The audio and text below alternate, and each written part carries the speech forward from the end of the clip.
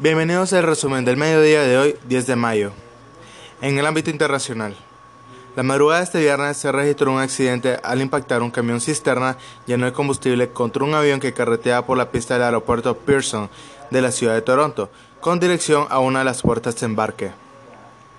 Este viernes, un barco se hundió en aguas internacionales, frente a las costas de Túnez.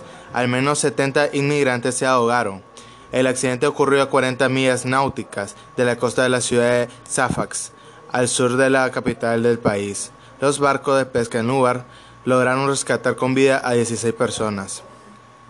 Gary Rice, vocero oficial del FMI, negó durante una conferencia en Washington que el organismo analice renegociar el acuerdo con Argentina, pero destacó que se lograron objetivos importantes con el país suramericano.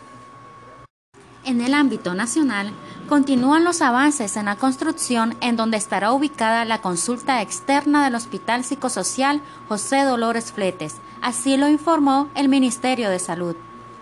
Autoridades aeroportuarias y de migración nicaragüense, en conjunto con representantes de la Policía Nacional y el Ejército de Nicaragua, realizan una reunión con funcionarios de la Administración de Seguridad en el Transporte de Estados Unidos, donde abordarán la implementación de medidas de seguridad conforme a las normas internacionales de la Organización de Aviación Civil Internacional.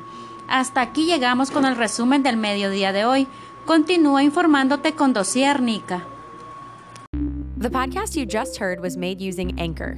Ever thought about making your own podcast? Anchor makes it really easy for anyone to get started. It's a one-stop shop for recording, hosting, and distributing podcasts. Best of all, it's 100% free. Sign up now at anchor.fm/new. That's anchor.fm/new to get started.